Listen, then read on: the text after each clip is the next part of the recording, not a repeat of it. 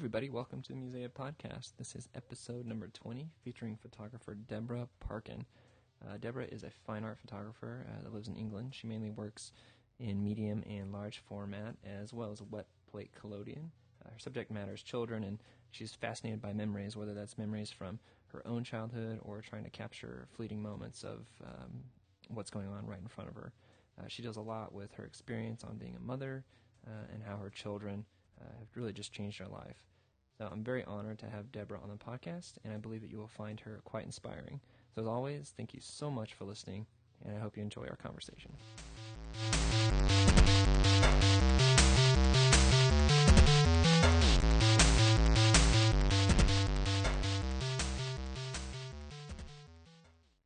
Deborah, how are you?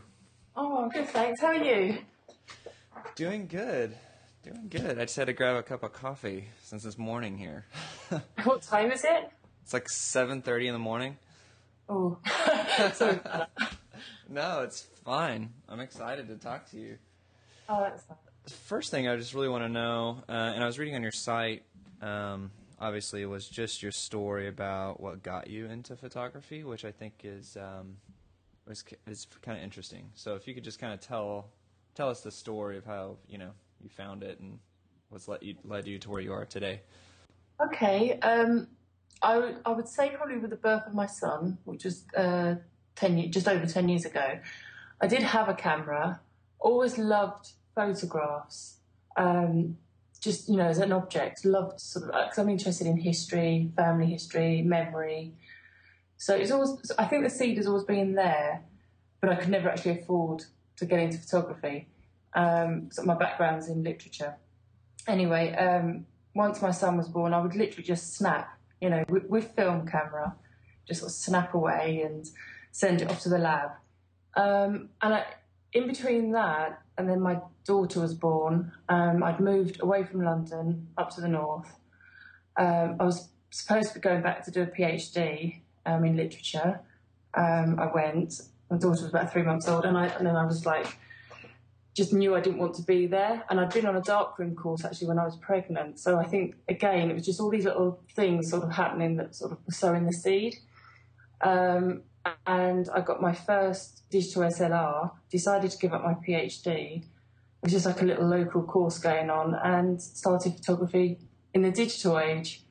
Once I got into that, it literally was just photographing family. There was no sort of concept, there was no ideas behind it, just photographing with my heart, which I've never really changed. And then I went to university, and this was literally just to fill in time, because I love being a mum, but I also needed something else.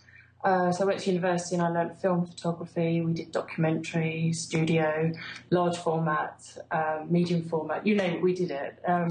But I was only there for about 18 months because it had a really huge impact on my daughter, because I was, having to travel away and things. So I gave that up and decided to just go on my own. And ever since then, I've just evolved, really, I suppose. That's probably the best way to describe it.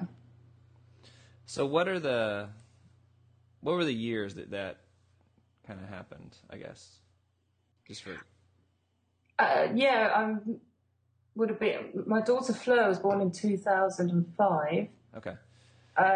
So it was, I would say that's when it really started getting serious for me, when I did start thinking more conceptually. When I went to university, we had to do a project, and I can't remember the way they described it, but it was like the constructed image. And I always liked working with my children anyway. So I decided that I would reconstruct childhood memories, and we had to do this using medium format or large format photography, camera, sorry. So I went back to my own childhood, which was interesting. My parents divorced when I was very young, and so I just wanted to show the impact that it had on me and the feelings I had. And they weren't absolutely truthful images. They were more like reflections of how I felt. An example one was a picture of my daughter sitting by our bay window, Obviously in my childhood I didn't have a bay window or anything, but it was to reflect that the waiting for my dad to come and visit, and quite often he didn't. So it was that kind of waiting and longing and sort of heartbreak I used to feel. So it was that, so that's where it stemmed from, actually. This is where a lot of my work, that was the first where I went into sort of more conceptual, honest kind of photography. So obviously, I mean, looking at your portfolio, it's all pretty much what you're talking about now. It's mostly children. A lot of it's your children. And it's all, really dealing with memories according to kind of your artist statements and things like that. So I would love for you to talk a little bit more about why children and what it is about memories that fascinates you so much. Okay. I think the thing with memory, for me, it shaped who I am. I'm probably not the best person at real life. I'm not a loner, because that makes you sound weird, doesn't it?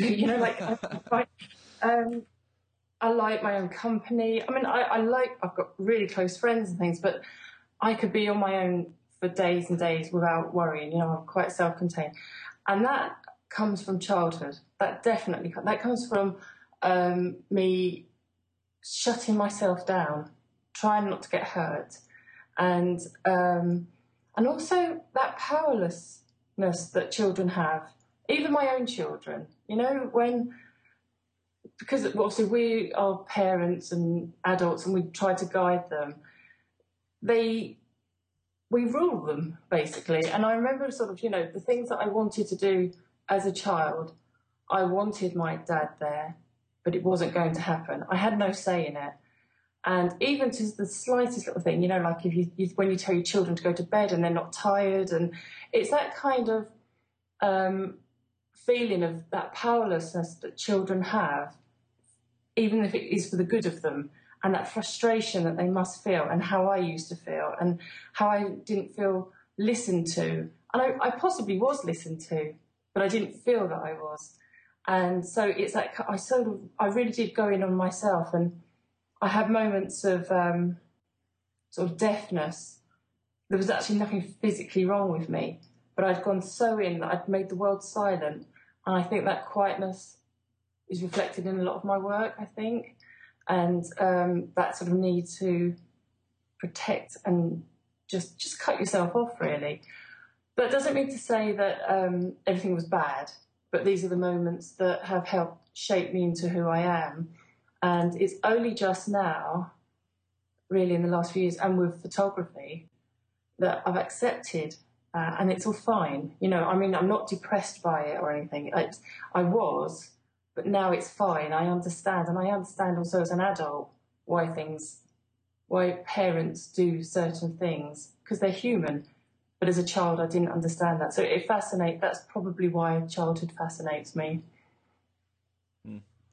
We have, that's interesting. I mean, we have a bit in common, not from like photography work-wise, just because what I do is different. But my parents were divorced also when I was young, and I'm an only child, and so I can kind of relate to a lot of things you're talking about, just because being an only child and everything, I tend to definitely be kind of introverted and quiet into myself, and I can as well go like a really long time without talking to people, and can be completely content. So yeah, I understand where you're coming from on all of that. I've kind of assumed, I mean, do you look at a lot of like Sally Mann's work, since she photographed her children a lot?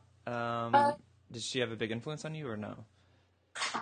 I think she must do, but to be honest with you, when I went to have an interview at the university I went to in Sunderland, the first thing they said to me, this is way back in my digital work, I think, they said, "You've clearly been influenced by Sally Mann." And at the time, I'd never heard of her, but I could see why he said that. It was the sort of darkness of sort of more vignette-y kind of pictures and things. And then I started looking at her, and I would have to say, I mean, yes, it's definitely an influence. She made me sort of realise that you can be a bit stronger in your approach, a bit braver, a bit more honest. But also there's so many other influences as well. I mean, the first ever photographic exhibition I went to was Julia Margaret Cameron. But even I wasn't even doing photography when I went to see that. So I think loads of influences come away. But yeah, people throw that at me all the time. And but I actually think, I mean, well, you know, obviously I think she's loads better, but she's braver and bolder than I am. And I think possibly hers is sort of maybe more documentary. I mean, she says it's sort of fantasy as well. And I think with large format photography, it's not spontaneous. It is posed. It is something you witness and see, and then you have to almost recreate. You don't, you know, it's not like you've got your 35mm and you're just following them around snapping, is it? So there's always going to be an element of fantasy or an element of fake in a picture, but the feelings are honest, I think. And so, so in answer to your question, sorry. No, it's good. Yes, it does influence me. But I do think she's probably, but there are differences. I think mine is probably, I can't really speak for her, can I? But, you know, mine's about how I feel, my memory coming in. Hers is, I do think, is braver than my work, actually. Yeah, I understand that. I kind of see where you're, that makes sense. Because some of her photos of her children can be, I don't know if they're aggressive, but they're definitely a little more forward in a way. Just like some of the nudity and things like that of the kids and whatever. So, on your site, you talk about you have an MA in Holocaust studies. I do, yes. How has that influenced your work? I think it's the idea of memory, actually. When I did my MA, and then I went, this is what I was going to do my PhD in as well, I looked at lots of diaries and lots of journals and memoirs and things. And one of the things that always kept coming up was the idea of memory, how it could be trusted, you know, because we all have memories, and you could have two people doing the same thing and coming back with two different stories almost of how they saw something happening. So that's why you can only sort of trust my memory to a point, although I do think I have a good memory. And it's been unfortunate sometimes because it's too clear. And but I think it was that is the influence, because I write a journal as well, and like a diary, have done for years and years. So I think all of this for me is again about memory, preserving memory, living memory, and sort of showing memory. So I think that's the only way I can say it influences me. And I suppose I have that darkness about me, you know, it's sort of inner darkness, and maybe that's why I was drawn to reading these memoirs in the first place. So yeah, I hadn't really thought about it, actually. I hadn't really thought about why it would influence me, but that's the only thing I can think of. Yeah, I was going to ask you if you journaled, because it seems like anybody that writes or journals on a consistent basis really has I guess it sharpens your memory in a way. I mean, it's like when I read, I try to handwrite notes down, because I feel like it helps reinforce what I'm reading and I remember it better. Yeah. But I don't journal just like my life. So so that part I don't understand, I guess, but I guess it would be similar, just kind of sharpens your memory of what happened, I assume. It does, yeah. I want to go through a couple of your projects. Obviously, like the first one, you know, the September is the Cruelest Month that's on your site. Yeah. Talk about that body of work and what that is about, I guess. Okay. It's obviously the title comes from T.S. Eliot's poem "April is the Cruelest Month." Eliot was like one of my favourite poets. The Wasteland in particular, and my son's middle name actually is Eliot. But so for me, it's about, as I was saying before, about how children have this sort of powerlessness in the summer holidays. This is how the project started in the summer holidays. We have 6 weeks off here in the UK, and it was a time of freedom. You know, we don't have to get up for school. There aren't any school clubs that they have to go to, or after school clubs. everything in a child's life, nearly everything, is just routine and told what to do. You know, they don't play out in the street like I used to as a child. They go to school, then they might go to athletics club or swimming. Doesn't mean to say they're unhappy. I'm not saying they're unhappy, but everything is supervised and controlled and within a safe environment. And for us, it started with it was just me and my children. The summer holidays, we didn't really see many people. We were at the beach, we were at the lakes. It was just lovely. And most of our holidays are spent like that. And I try to give my children as much freedom as possible, to be as free-spirited as possible. You know, I never really tell them what they have to wear. I mean, my daughter is always turning up in the most bizarre clothes and things. You know, so I love that, you know, because I have enough to do with telling them what to do. So when I can sort of let them be themselves, I try. So that's where the essence of it came from, was just capturing special moments in our holidays. And that's all it is. It's just taken over school holidays. Whether it's watching them rock pooling. But what I would do is, because it's large format again, was I would sit and observe them and just sort of see a moment and think, that's what I want to do. And then I would say, could you stay there? And I'd have the camera all ready. So they're always aware, but they're so used to me photographing them. They don't actually even know that I'm photographing them, if that makes sense, even though it is a large format camera stand there. It's so quick. We so work as a team that they actually call it our work. We don't say, it's not my work, it's our work. And, and the last couple of pictures that I've just done have been totally direct, especially my daughter. I mean, Fleur she'll say no. If she doesn't want to do it, she will say no. And same with my son. And I have to accept that. So not always easy, but I do accept it. So that's the premise of it. It was just that sort of being together, the feelings I have for them, the love I have for them. I don't know. Maybe it's not always about their childhood again. Maybe I seep through. I don't know. But yeah, it's actually quite a simple idea, really. Yeah. I mean, because thinking about that as I was going through your work is, and I guess that a little bit, I mean, I also think about Sally Mann's stuff, but photographing your kids, at what point, at what age with them did you start, and at what point did they kind of hop on board and join you in this kind of collaborative effort, I guess?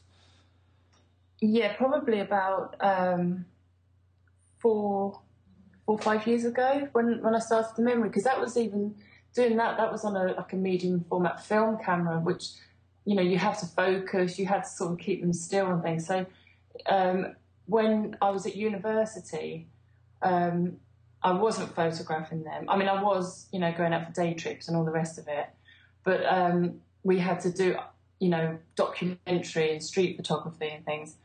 And, I've done every kind of photography, but I don't feel the passion for it. So I always knew that if I had to photograph anything, it would have to be my children. And we had to make it work, because the reason I did the memory project was because I knew that the hours spent would take a lot. So rather than going out and do constructed images somewhere else, I worked with my children, and it was time together. So it was a practical thing, which sounds awful, but it was the best decision. And that's after that I left university, because I realised actually not all I want to do. But if I'm going to photograph, I don't photograph to be famous or to be rich or anything. So I photograph because I love it. And, if I just want to leave a legacy for them, it's lovely being published in magazines and all the rest of it, but it comes and it goes. But hopefully they'll have something there forever, because I won't be and they won't be. So, it's just something so that's really important to me. So it started about that. So Fleur would have only been about 3 years old. So she wouldn't really know any difference. So probably some of her earliest memories of you have always been photographing them. Like they haven't known not being photographed, I guess. No, they haven't. They've always, always known. Even my son, who's, he's 11 this year, I don't think he could remember me not photographing him. Yeah. I mean, because, me and my wife, we have twins, and they're 5, and I photograph them. And everybody I know, all my friends that are photographers, they photograph their kids, obviously. But I feel like what you are doing is something that is a little above and beyond what just the normal kind of family snapshots. I guess like when you started, you were just kind of clicking away with the 35 millimeter, Yeah. With your process, introducing the large format, it takes it to like a bit more of a serious level. And it does force your children to kind of really work with you in a slow manner. Yeah. Do you have like a sense, like a really sense of urgency? Because I imagine doing a project like this, and I would think you'd be acutely aware that you really have a limited time to do this. Yes. Because they are growing. Yes. So talk about that sense of like, I guess, urgency and just as like a mother, I guess, as you go through this project and what that's like for you. Okay. Yeah, it's a sort of a bit of a battle actually with myself, because I love photographing them. I just, and I have to always be aware that they don't always want to be photographed, and I have to accept it.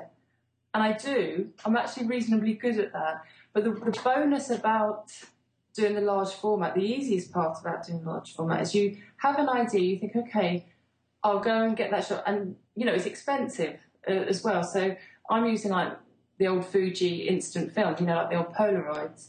Well, that could be like anything up to £4 a shot. So you have to make it work, and you have to, although it's slow, it's actually quick, and then once that I've got the picture that I want, or actually quite often don't want, that it hasn't worked, and I have to sort of just go, okay, that we have to leave it there. I then get on with my day. I then, when I used to have like 35mm or a digital, sometimes I'd go with the family, and you see people all the time, actually, don't you, walking around with their camera, not enjoying being in the moment with their family or friends. They're just shooting and then looking at the back of the camera. I never do that. If I think, okay, well, we're going to the Lake District today, I will take my camera because I know. Sometimes I miss opportunities because I haven't realised that, this might have been a good opportunity. But on the whole, because my life is quite small now, we live in the north, and I know the northeast coast well, I know the Lake District and our countryside. So I have ideas of what our day is going to be like, and then I'll decide whether to take the camera and risk it. So in that sense, I spend more time with my family. But get back to the original thing about knowing that time's passing. Well, I was worried about that until about a week ago, because I kept thinking they're not going to want to be photographed, or, pictures of Fleur, she's sweet, and, she wears the lovely little dresses and things. And I think some people think of the nostalgic issue of what she looks like and things, and sort of almost Victorian feel to some of these pictures. But I took some pictures over the weekend, and I saw how they are growing up. I really saw it. It almost shocked me. But actually I felt excited, because I thought there might even be a period where they won't want to be photographed, but then they will again. And that's all part of the history of our relationship, and what I will be allowed to photograph, and how it will change and evolve. And so actually I'm not so worried about it. I'm quite excited about it, to be honest with you. I think, I saw this picture of my son sitting by the cliff. His face had changed so much. There was just something really grown up. I could almost see what the man in him was going to be. And, you get that by just looking through that camera lens and taking those pictures. You don't get that in everyday life, because you're just whizzing around doing everything. And so So that's really special. At the moment, they seem quite keen, or they've sort of gone off a bit of the collodion because of the really long exposures. So going back to just doing the black and white at the moment is really good. But yeah, so I was worried, but at the moment, actually, I'm not that worried. And life changes, doesn't it? I mean, just, I never plan. You know, you never know what's around the corner. You know, it might just all end. Who knows? I mean, the photography, I just might stop. You just never know, do you? I don't think I will, but you never know. Yeah. On your blog, I went through several of your blog posts, which you're a wonderful writer, by the way. Oh, thank you. You have a lot of great quotes, and then one of them, I think, let's see, I think it was from one of your 2 recent posts. But you had a quote saying, like, moments that don't necessarily record the act, but will trigger the memory and the emotion I felt, or maybe that's from your website. Possibly. Yeah, maybe that's from your website. I really like the idea of that, where you're not trying to record the act of what they're doing. Yeah. But it's more, so when you're photographing, it's more about, are you trying to capture your feelings of the moment? Like, are the photographs mostly for you, in a sense, versus you're trying to capture something, trying to guess what your child's perspective is? Does that make sense? Yeah, it makes total sense, and I hadn't thought about it. Yes, and it's a bit of a guilty kind of, yes, it is about how I feel, possibly. I think not every one of them, because I don't know always how they feel. I think I know how they feel. You know, I mean, I think of the picture of my daughter rock pooling, and I know if you looked at the picture, you wouldn't think, oh, yeah, she's rock pooling. She's standing with a bucket looking down. And for me, it was just watching her looking down at this rock pool with the bucket. And I remember thinking, she's just so beautiful. You know, and I could just, it felt so still, and I just love her so much. And it was just that kind of thing. And, or seriously, even some of the pictures of just them been laying down watching the telly, and I look at them and I just have this overwhelming feeling of love for them. And I really do. And so when I sort of capture it, I think it is about my feeling at that moment of time. But it is what they're doing. So it is sort of an element of truth, but it is about how I'm feeling. It must be. I mean, because they might not look back. Actually, that's not, I was going to say that they might look back and go, oh, I don't remember that because, you know, it doesn't always necessarily reflect the act. But they do. If I give them any of those pictures that we've taken, because it's such a collaborative thing where they have to stand still and we're talking all the way, they actually do seem to remember. I mean, Fleur standing there with cat bells, and Abe was actually flying a kite over the side, and he remembers that he was flying a kite. So actually, it's probably an element of all of what you've said, really, but mainly probably about me, which just sounds terrible. No. I don't, I think that's fine, really. I just think, you know, as an artist, it's always great to know, like, what your, and you talk about this a lot, about what your motives are and what your kind of intention is, and so kind of being able to kind of acknowledge it and name it, I think, is always good. But I don't think it's bad. I mean, you know, I think it's hard to, I see a lot of photographers that try to say, they try to capture the essence of somebody in a photograph. Which I don't know if that's possible or not, but when you're shooting, you're just trying to capture your interpretation of the subject that's in front of you. I think there's a little bit more chance of a success that way, because you know, you're directly tapping into your own mind versus trying to assume things that the client, or the, you know, not the client but the subject, is dealing with. Yeah. One of the things you talked about a little bit, I think this was on your blog, but you talked about how life was like for you before you were a mother, and you were kind of even reluctant to become a mother, and how having children has really changed I guess, your perspective. Yeah. So I guess talk a little bit about that, like kind of the before and then the after, and what all that is for you right now. Yeah, I was probably the least maternal person. I had no maternal feelings. And I had niece and nephew, and I didn't even sort of, when the baby was born, didn't want to hold them or just not interested. Lived a wonderfully selfish life, travelling and being a student and moving around work-wise and, just total freedom, really. So the idea of a child just absolutely terrified me. And then sort of started creeping in about thinking, I was approaching 30. And then I fell pregnant with my son. And all the way through my pregnancy, I was just actually in denial. And then I thought, I'll just have one. I was just as clinical as that. It was all really.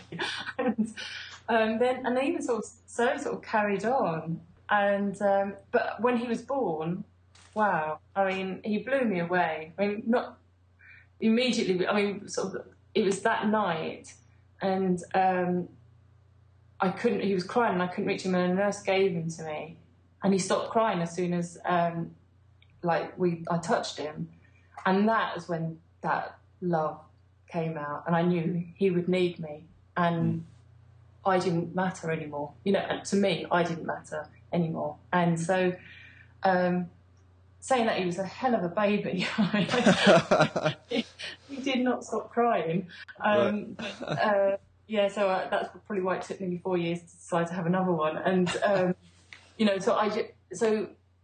honestly, I just had no interest in children. I mean, my poor husband, he went out and bought the pushchair, the cot, the lot, because I just wasn't interested. And, so I've gone from one extreme to the other, but that actually isn't that unusual for me.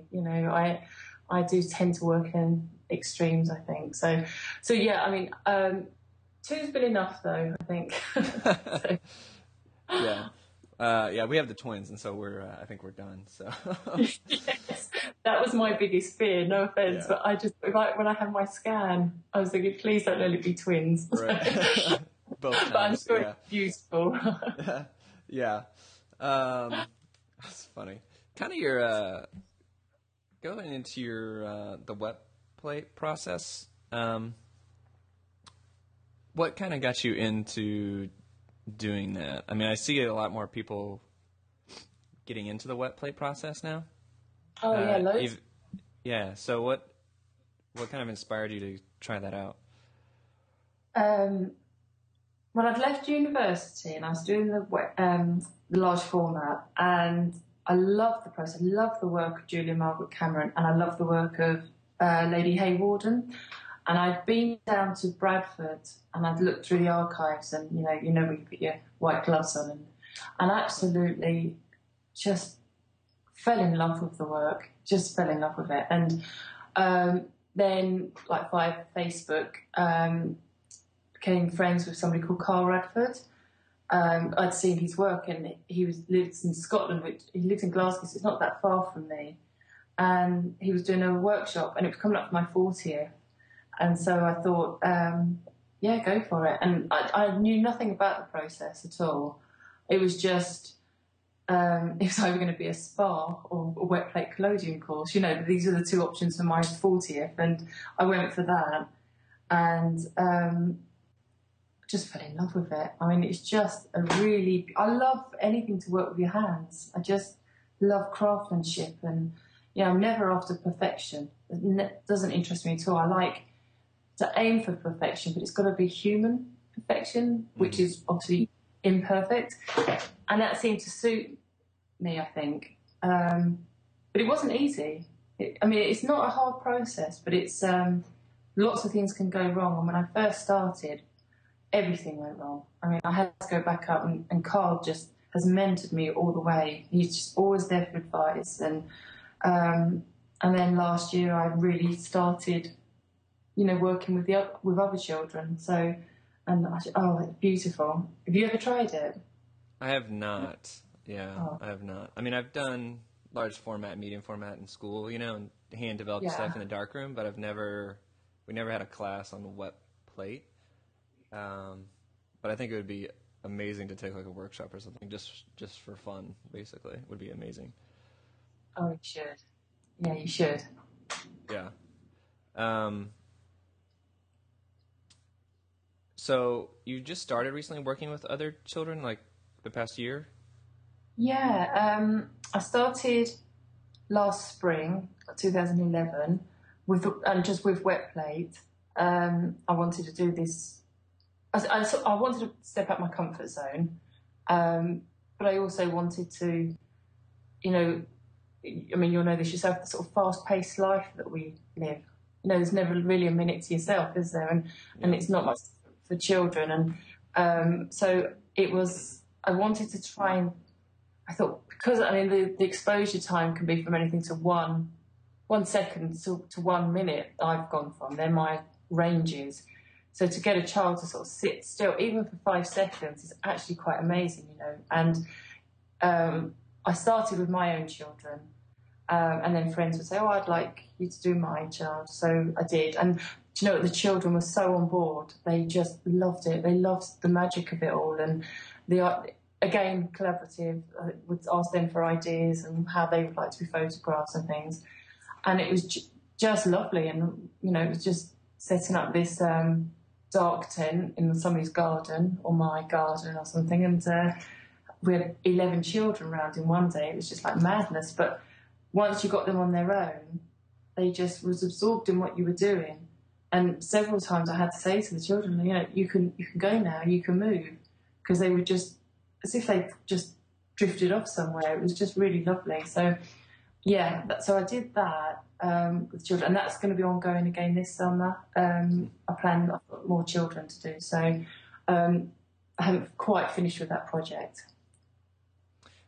Do you find that, working with somebody else's children, that just inherently changes the work because you don't have that level of intimacy that you have with your own children? Like, has the work changed a little bit for you? Yes, I think it has. I think definitely not as intimate, but I think it sort of goes into this idea of when I photograph children, I think I subconsciously think of my own childhood, and I think that it's always there. I just don't think I ever, and I relate to it. And it's not because any of these children are having a hard time or anything, but they have their own pressures, whether it's schoolwork and exams and, tests and all these things that are thrown at them throughout school life. And, even if they want to go and do ballet, there's always a test or an exam. And, it's those kinds of pressures that children are under. And I always relate to them. I always feel, not sorry, that's not quite the right term, but an understanding that we have this sort of idea that childhood's all skippy and wonderful and, childhood's the best years of your life. But actually, I think it can be one of the hardest parts of your life because of all the things I've said before. That doesn't mean to say I don't think it's wonderful, because I do think childhood can be wonderful too. And you have lots of wonderful memories. I certainly do. But I think that underlying thing for me never changes, whoever I'm photographing. And I recently did a project with a school, with some school children, again with large format, and these were complete strangers, but it was brilliant. I just, again, stepped completely out of my comfort zone. And somebody said, it was more of a documentary kind of, although obviously staged to a point, and they said, it's completely different to what you do, but we can tell it's your work. So I suppose you're always going to get that, really. So I don't think it's changed hugely. I suppose that's what I'm trying to say. Yeah. It's kind of a bit of a random question, but I just kind of thought of it. And it doesn't have to do as much with photography. It's just more about parenting. Okay. Fine. Because it's something I'm interested in, but it just has to do with creativity. So, and you're touching on it a lot we're dancing around it, so I just thought maybe we could talk about it. But as being a creative, we often hear things like, to be a better artist, you need to kind of revert back to like childlike tendencies or your childlike thinking or something, because that's when you kind of forget the rules and kind of just break through and do whatever you want, With your children, I mean, is that something that when you're talking about how they live their lives and the world that we live in is so structured right now, I mean, how are you trying to raise your children in a way that will allow them to foster their creativity as they get older and not lose it? Because we often hear like we kind of, this system kind of beats creativity out of us in a way. Does that make sense?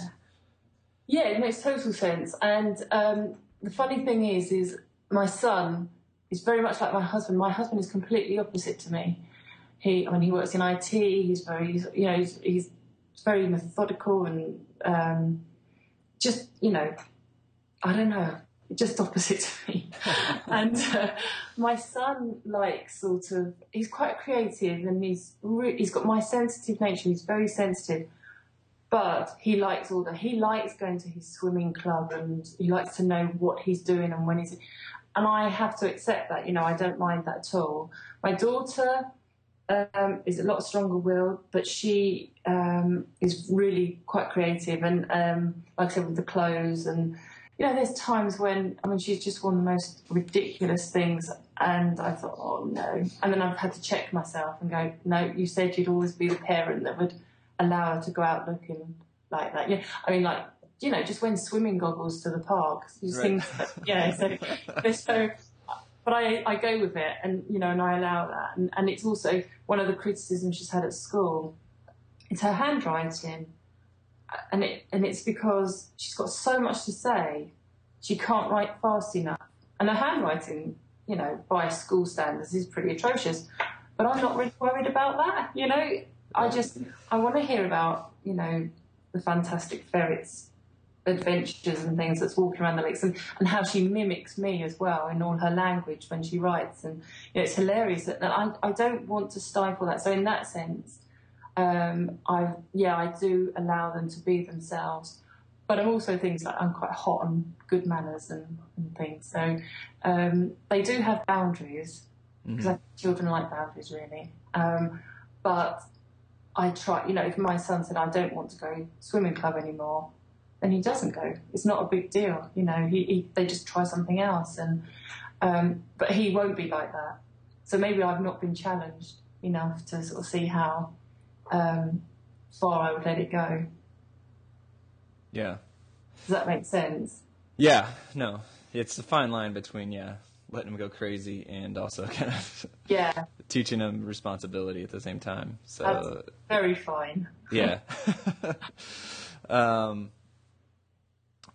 As we've kind of talked through Twitter and I guess email and kind of looking at your blog, you were talking about how you have felt had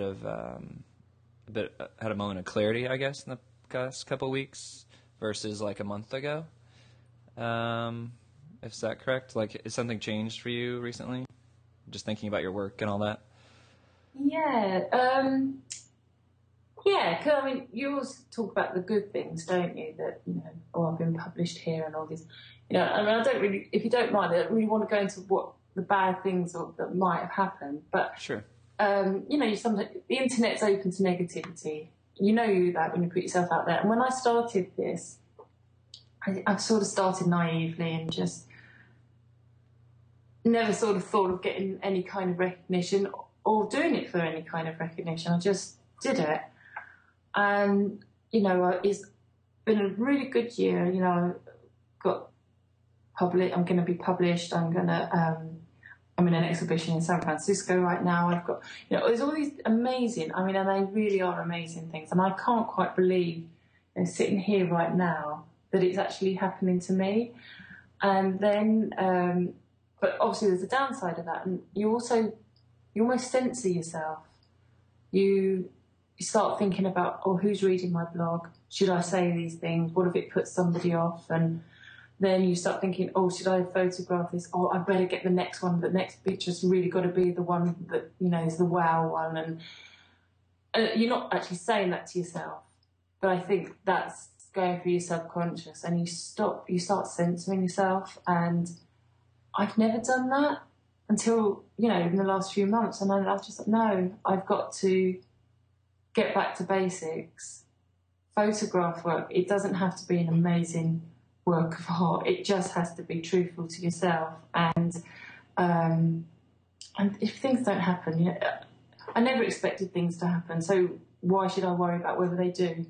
And it's lovely to get recognition, but you can't do it for that reason. And I think that's really what I was saying, where I just realised, okay, and that's what I did over the weekend. I just took my camera out and I went back to basics and took some pictures of my children, but for no other reason than it was just going to go, you know, just for us. And if people like it, great. I mean, don't get me wrong, that's wonderful.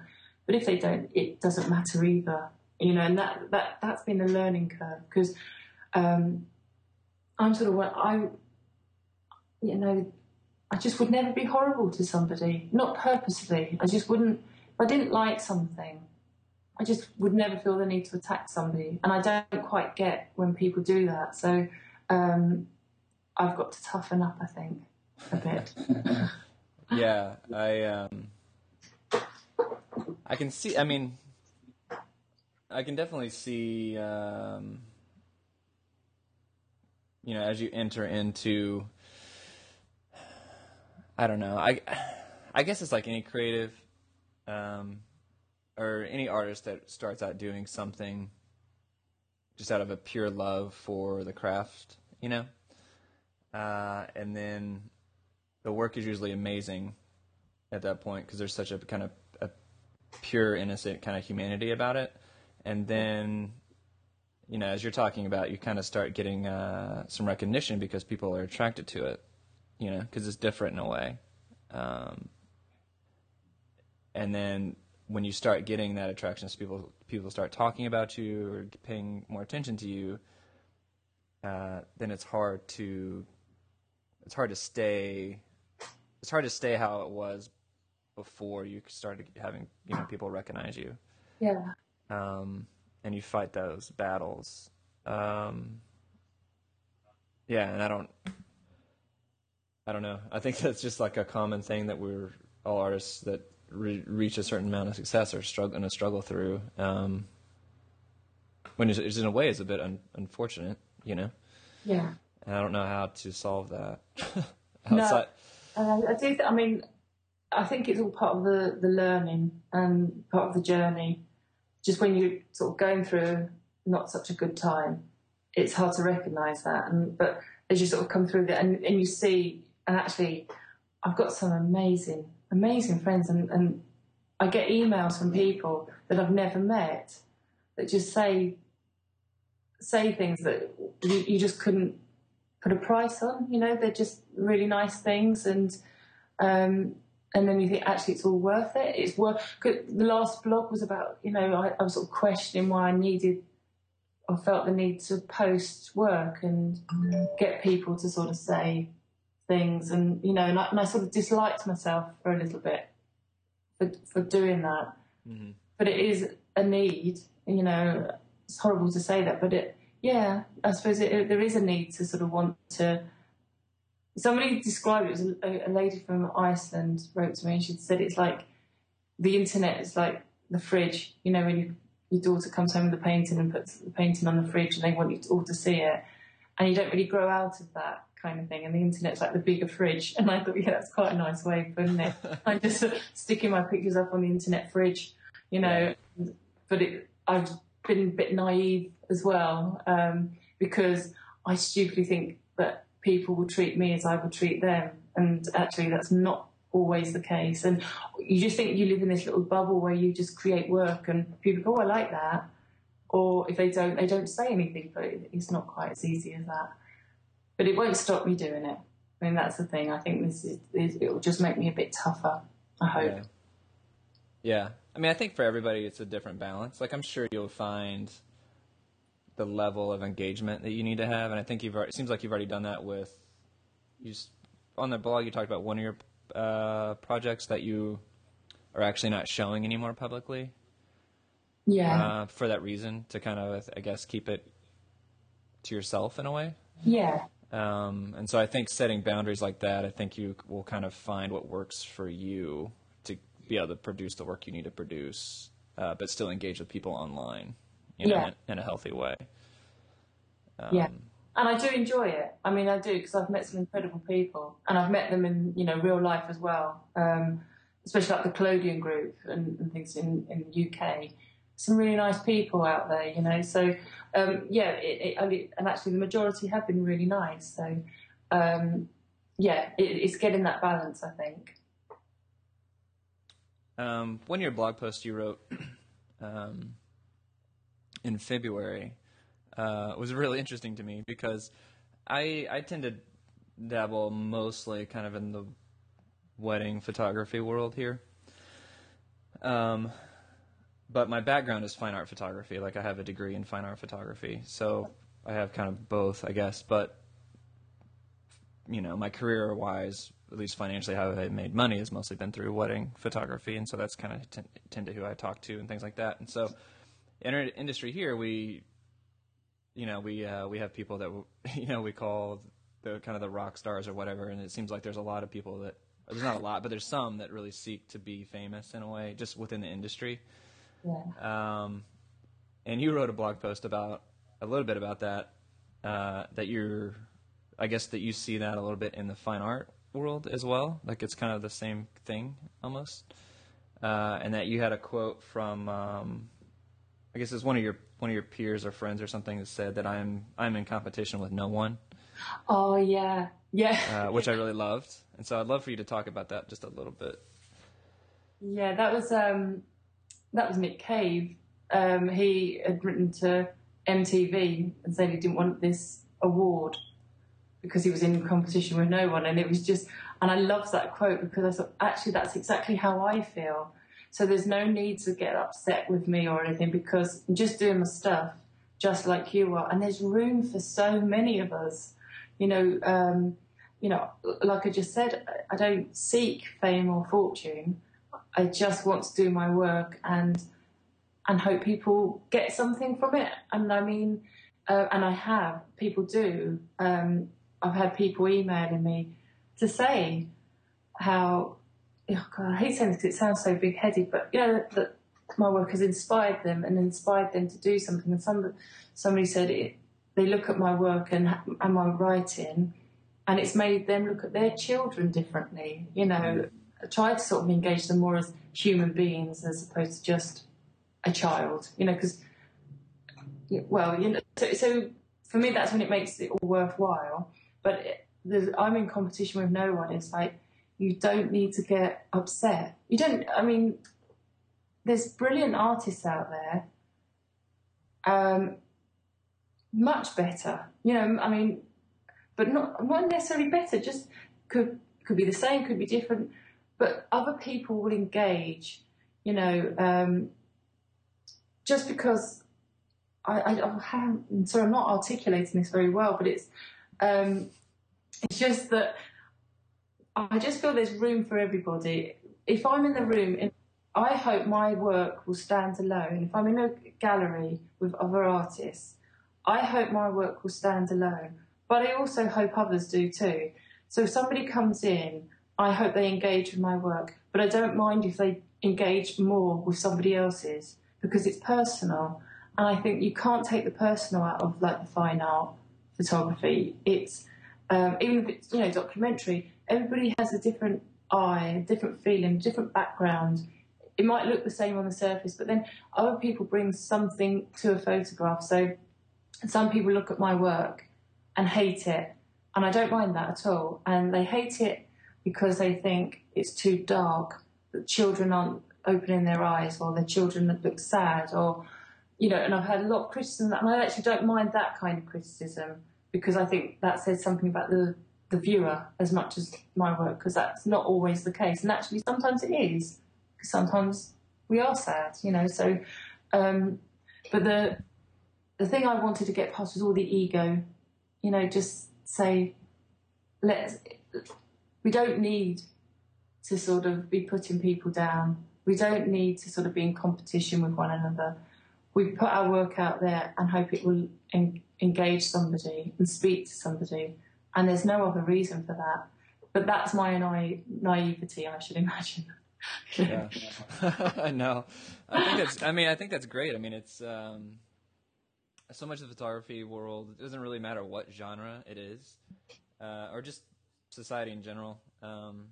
Everything is like a competition, and we want to know who the winners and losers are. The red carpet for the Oscars is like winners and losers of who dressed well. It's just like whatever, we always want to know who is like good and who's on the bottom, instead of having just a celebration of art and culture. We tend to want to rank people, which I think is very it's kind of an unfortunate practice that we have as humans in a way. Yeah. So that's crazy that he turned down an award. That's pretty awesome. Most people don't do that. I know. I mean, I don't have to be that brave. Yeah. With you, but yeah, I like the idea that I would be that brave, but I very much doubt it. But right. I thought I just loved it. It just inspired me. Yeah. One last question I have, and it's from a guy here in the United States. His name is Thor Rasmussen, and he asked, how did you know you were doing what you wanted to be doing with your photography? Was it kind of like a revelation in a way, or a slow trickle of experiences and ideas? So I guess I would assume he's kind of asking about your vision for photography. Yeah. And how that came about. I think it evolved. Started with snaps. Went to university. University wasn't for me, but I did documentary, did street documentary, people coming out of the pub sticking their fingers up at me and all that kind of thing. And, it was just lots of different things, still life. And then I don't know where I heard it from. It could have been Sally Mann said something like, it might not be her, but photograph what you love. And I just thought, yeah. Because at the end of the day, if I had a pile of pictures that were just of people coming out of the pub, it would be meaningless to me. So I had to photograph what I love and do it the way I love it, because otherwise there's no point. Because, it's not like I'm making, I think actually it's as simple as that. Photograph what you love. So it evolved, though. I tried other things first, and I'm still evolving and I'm still growing. And in a couple of weeks' time, I'm going to do a Platinum Palladium course. I have no idea what I'm going to do with it, but I just want to sort of do so. I did a bookbinding course, so I'm making these little books, and so I'm always trying things and just trying to be creative. And even if it is all about children, but I don't have a plan. I never really, plan my next project will be until it's actually happening. And then I think, I'd like to work on that a bit more. Like the September series was, I took some pictures with instant film, and the object of them, this lovely little Polaroid in my hand, was just like, oh yes, snapshots of my family life, of how I feel in my hand. And I've got a big box of them now, all these pictures. I've only shared a certain amount, and so that was that. And then the collodion work was, all right, I started with my children, then I started with other children, and then it evolved more into more children. So I would say evolve is probably the key thing in my work. Yeah, great. Well, thank you so much for taking the time to chat with me. I know you're busy and no, you're welcome. But it's very inspiring for me, and I know a lot of people that listen to this will get a lot out of it. So I greatly appreciate it. Oh, it's really kind of you to ask.